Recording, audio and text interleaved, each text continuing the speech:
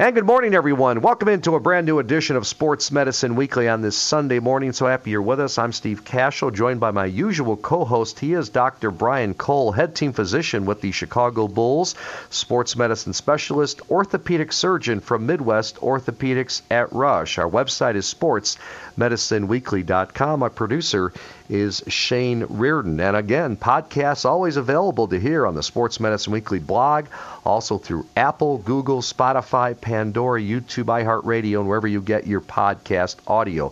How are you, Dr. Cole, on this Sunday morning? Steve, I'm doing great. Just nice to have a little bit of warm weather at this time, isn't it? Yeah, it's been awesome. Played a little golf at the end of the week, and hard to believe we can still play here in November, so take advantage of it, right? Yep, I hope it lasts.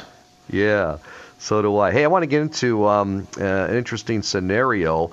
A youth hockey player that I know suffered a broken ankle during a game. Now, the ankle was broken in 3 places and dislocated. Parents are asking if the old adage holds true, that a break can be better than a sprain, meaning that once the ankle is surgically repaired and healed, it can be stronger than a sprain that could linger. What are your thoughts on that, Dr. Cole?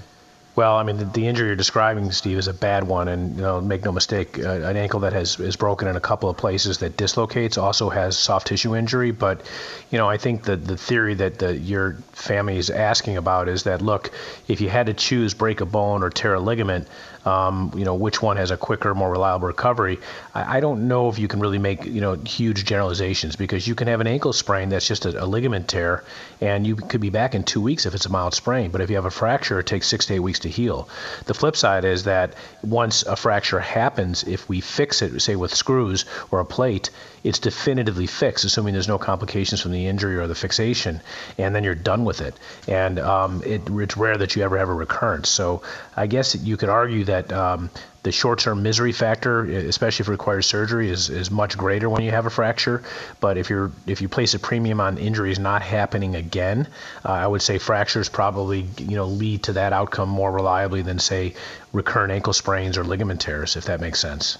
Absolutely. Well, that leads me to this next subject, Dr. Cole. Speaking of ankles, San Francisco 49ers quarterback Jimmy Garoppolo suffering a high ankle sprain. He initially suffered the high ankle sprain in week 2 of the NFL season, forced him to miss 2 games. Now, his head coach, Kyle Shanahan, says his latest problem is, and I quote, essentially a whole new one just on the same foot, end quote. When you have those high ankle sprains, you re-injure them a lot, the coach said, but it was different the way that he did it, so it's basically doing it all over again in a different way. Whatever's best for him long term, obviously what we'll decide on.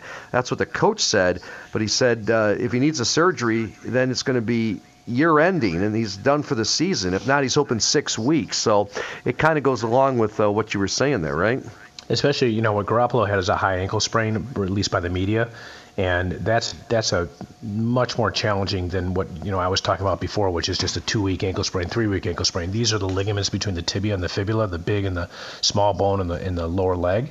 And when those ligaments are disrupted, they just take a long time to heal, and sometimes they never heal properly. So a high ankle sprain is a whole different category, and that's when I would argue that if you had to pick an injury, I'd rather have a fibula fracture than some of these high ankle sprains where you disrupt the entire connection between those 2 bones. So yeah, it's a great example, and speaks to the question you were being asked before: would you rather have a break or would you rather have a sprain?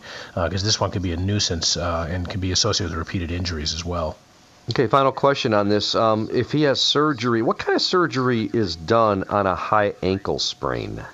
Most commonly, it's some type of stabilization between the tibia and the fibula. And it could be a screw, or it could be a device that there's some really interesting new devices that we use with synthetic polyester or non-absorbable sutures and little buttons and so forth, where you can literally tether the tibia to the fibula through small drill holes. And the advantage of that is it doesn't have to be removed like a screw. So there's some really cool technology that has advanced our treatment of these types of sprains when you completely disrupt the ligament complex between these 2 bones.